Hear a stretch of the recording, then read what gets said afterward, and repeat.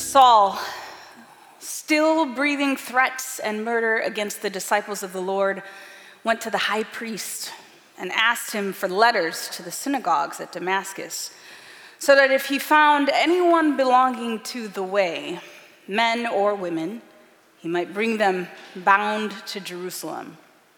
Now, as he went on his way, he approached Damascus, and suddenly a light from heaven shone around him. And falling to the ground, he heard a voice saying to him, "Saul, Saul, why are you persecuting me?" And he said, "Who are you, Lord?" And he said, "I am Jesus, whom you are persecuting. But rise and enter the city, and you will be told what you are to do." This is the word of the Lord. Let's pray. Father, we want to see the love. We want to see the love all around us, and we know that one way to do that is through community and through loving our brothers and sisters. And Father, as we look at the story of Saul turned Paul and how you reached him on Damascus Road, we pray that you would help us to see your love and your efforts to reach each and every one of us. In Jesus' name, amen.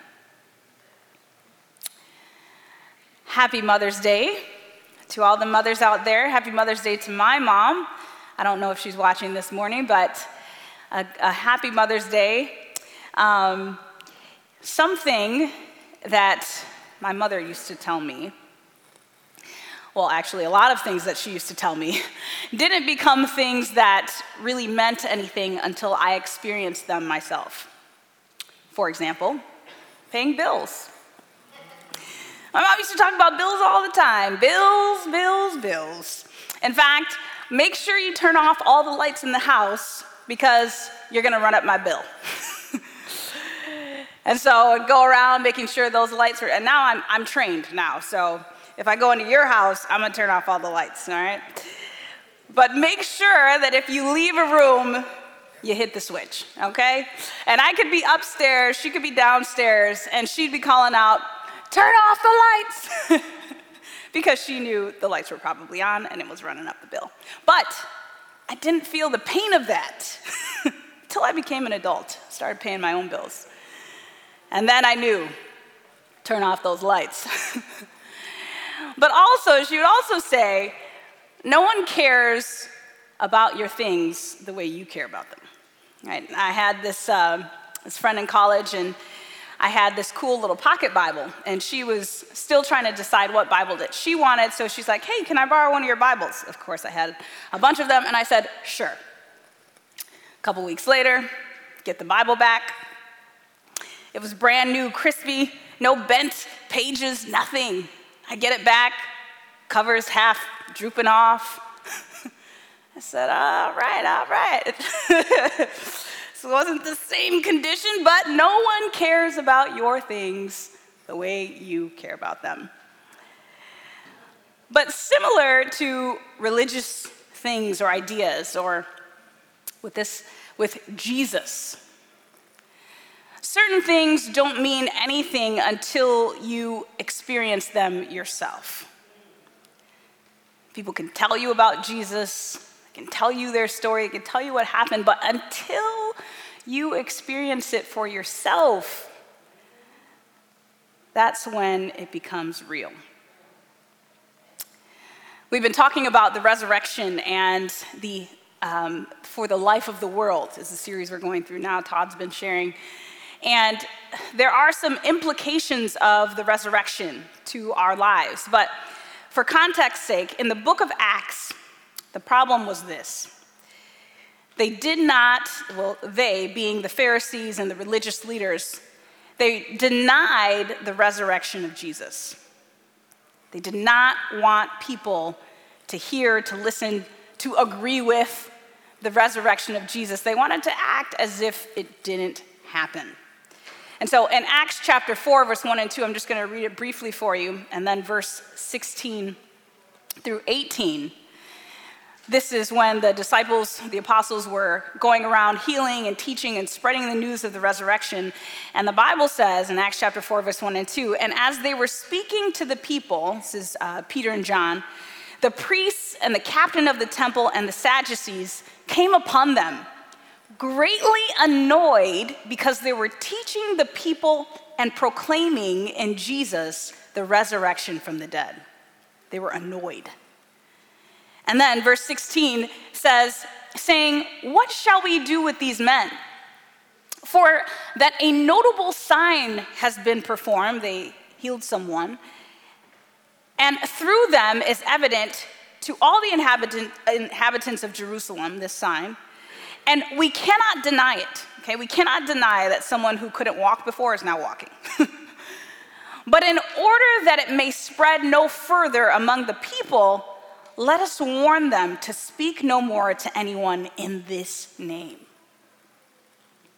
Question. Why? Why are they so opposed to the preaching of Jesus? Well, it would destroy the foundation of their belief system.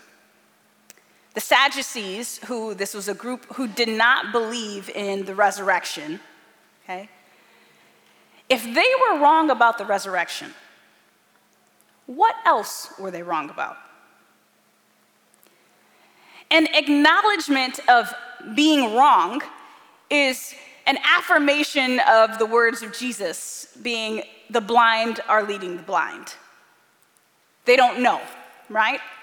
It would demote them from being at the top of the power structure of religious society. They couldn't handle that. And for the Pharisees, which was another group, for the Pharisees, it would completely transform Judaism as it had previously been known. It would no longer be based, as they thought, on rites and rituals. It would no longer be focused on a system, but instead it would be focused on a person.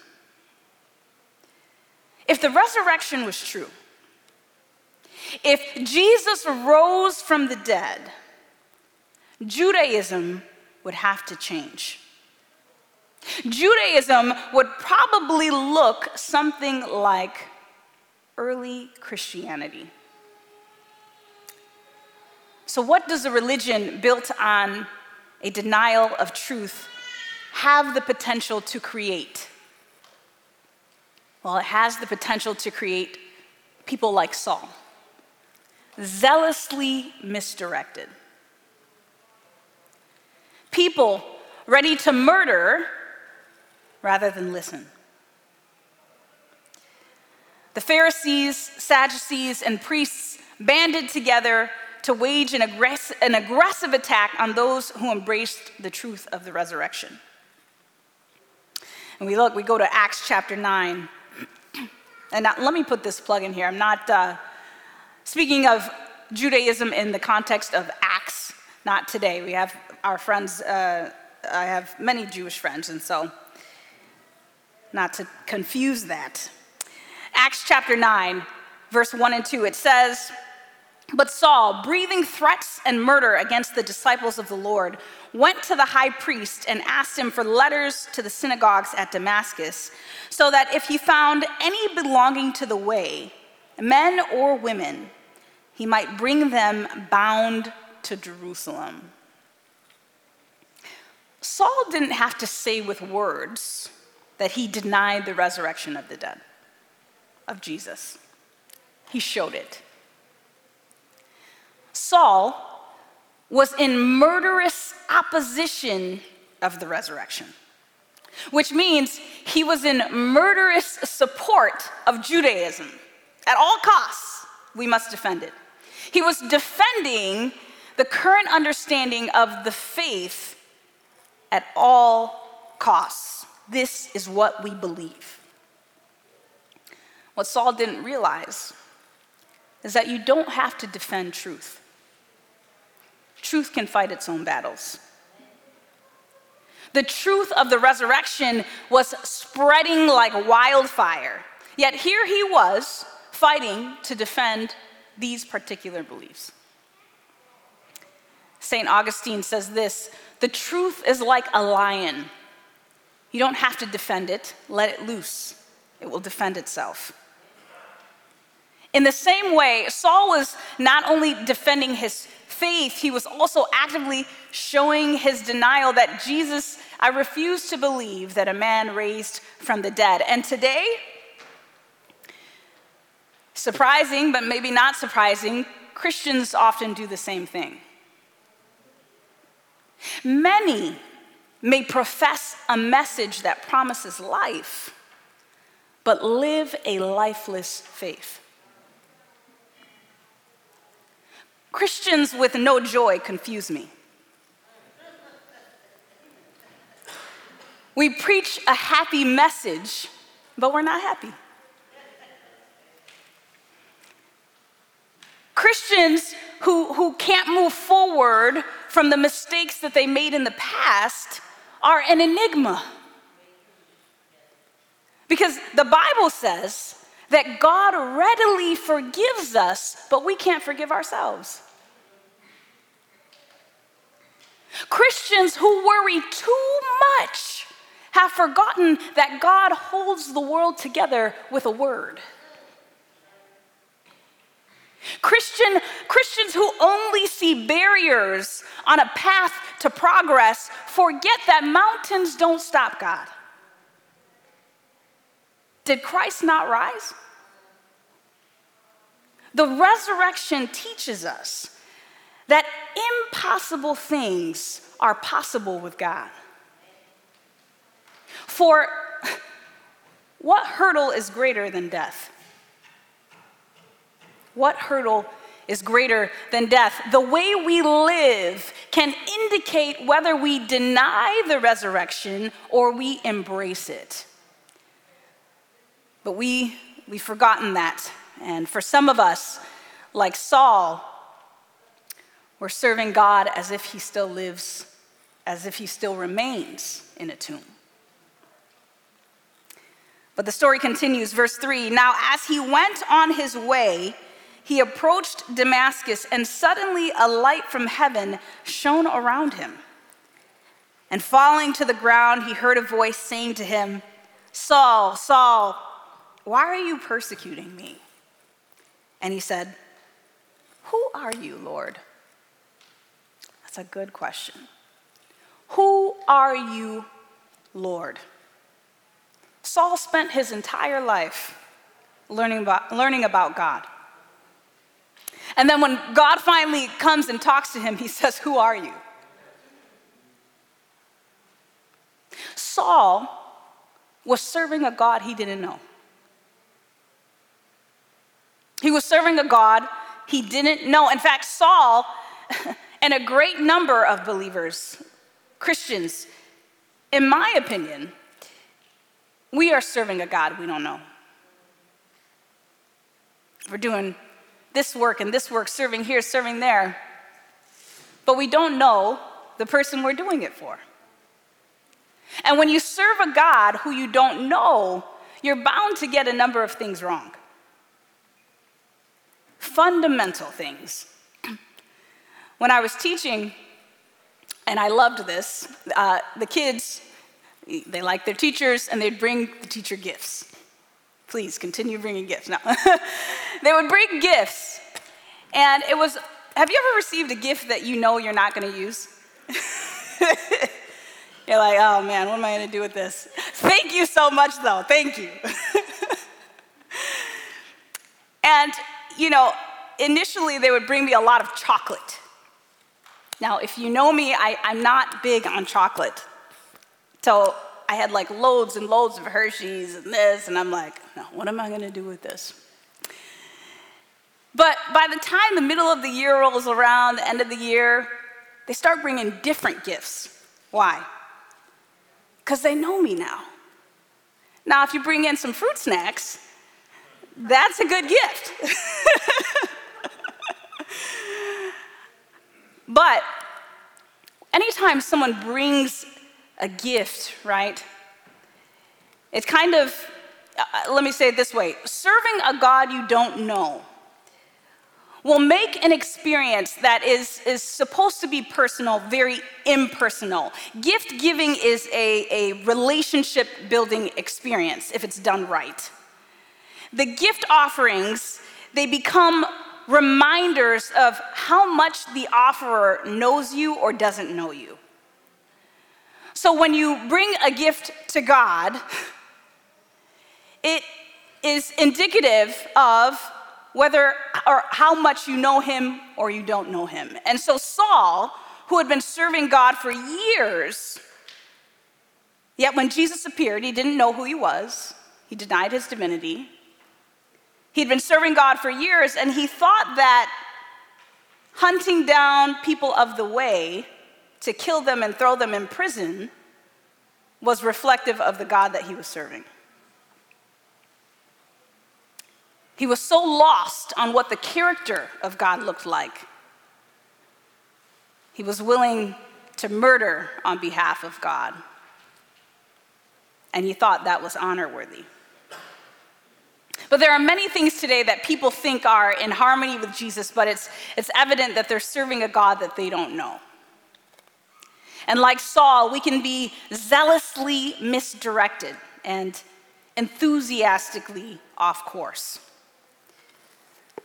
But it continues, and he said, "Who are you, Lord?" And he said, "I am Jesus, whom you are persecuting. But rise and enter the city, and you will be told what you are to do." Now, conversion happens when you finally encounter God for yourself. Paul is on the road to Damascus.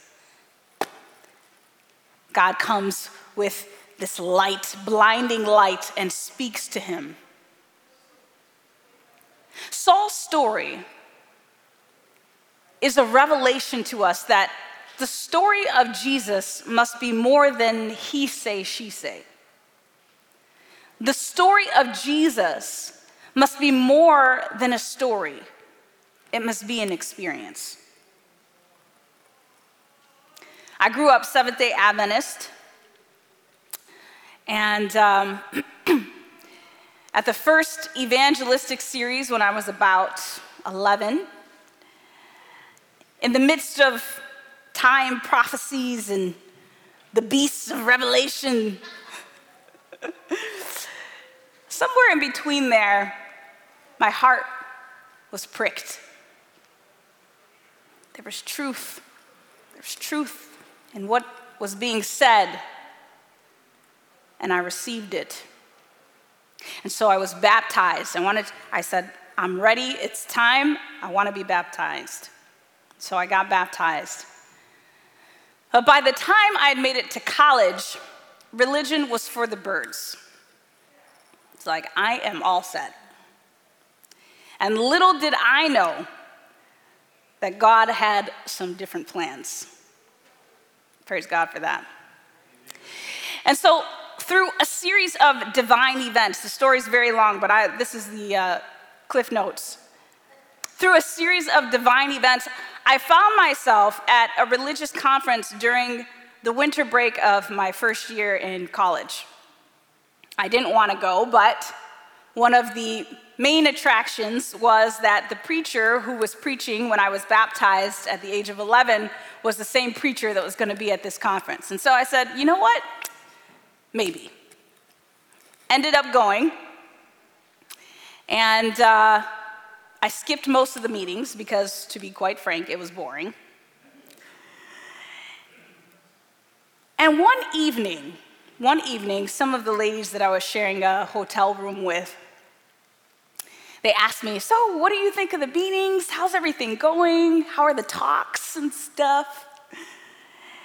And I was like, they're all right. I was just like, I'm not really ready to be a Christian like that. I got a little life to live. And, I'll become a Christian when I get a little older, I settle down, I have some kids, we'll go back to church. And so the very next meeting that evening, the preacher's preaching, And as I'm listening, I hear him repeat the words that I had just shared to those ladies, like verbatim. He said, you think you'll come back to church when you get older? And it was like, hey, I just said all that. I looked around, no one's paying attention to me. It was like this little bubble, and I was feeling convicted. Feeling convicted. And like many years later, I played the recordings back, and he didn't say any of that. But that means God was speaking to me, because I heard it. I heard it, and he said two things.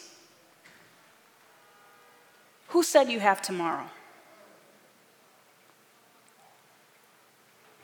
Who said that there's a later?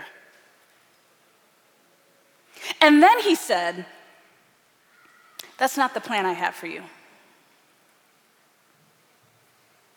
So I was just sitting there.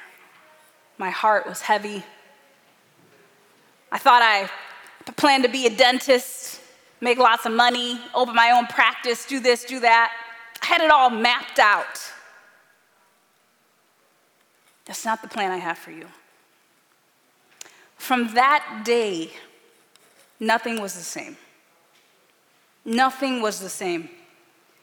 In Acts 2, Peter was preaching this message of Jesus and the resurrection, and the Bible says that the people were pricked to the heart. I was pricked to the heart. Pricked to the heart. I was convicted. God was speaking to me. Something had finally clicked. So after that day began a journey of transformation. Gradual, day by day by day. God had spoken, and I had heard him myself. It wasn't just what the Bible teachers had said. It wasn't just what these, older folk were saying in church about hanging on to the Lord. Now I had heard him. As Christians, our theology, our hope is based on the resurrection. But the impact of the resurrection of Jesus Christ and all its implications, they only become transformative for us when the story of Jesus' resurrection from the tomb becomes the experience in your heart. What does that mean? For me, Jesus was dead. And then one day, he rose to life, not just in the story, but in my heart. The Spirit of God was activated on the inside. He had entered. The same has to happen for you. Jesus needs to be resurrected in the heart. Here. Our hearts can be graveyards.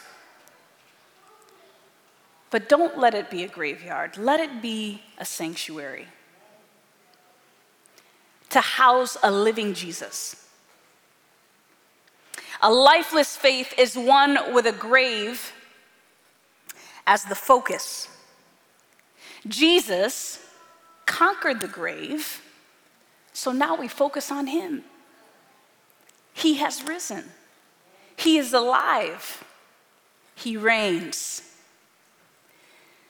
The resurrection tells us that Jesus rose from the grave not simply to take up his residence in heaven, but to take up his residence in here.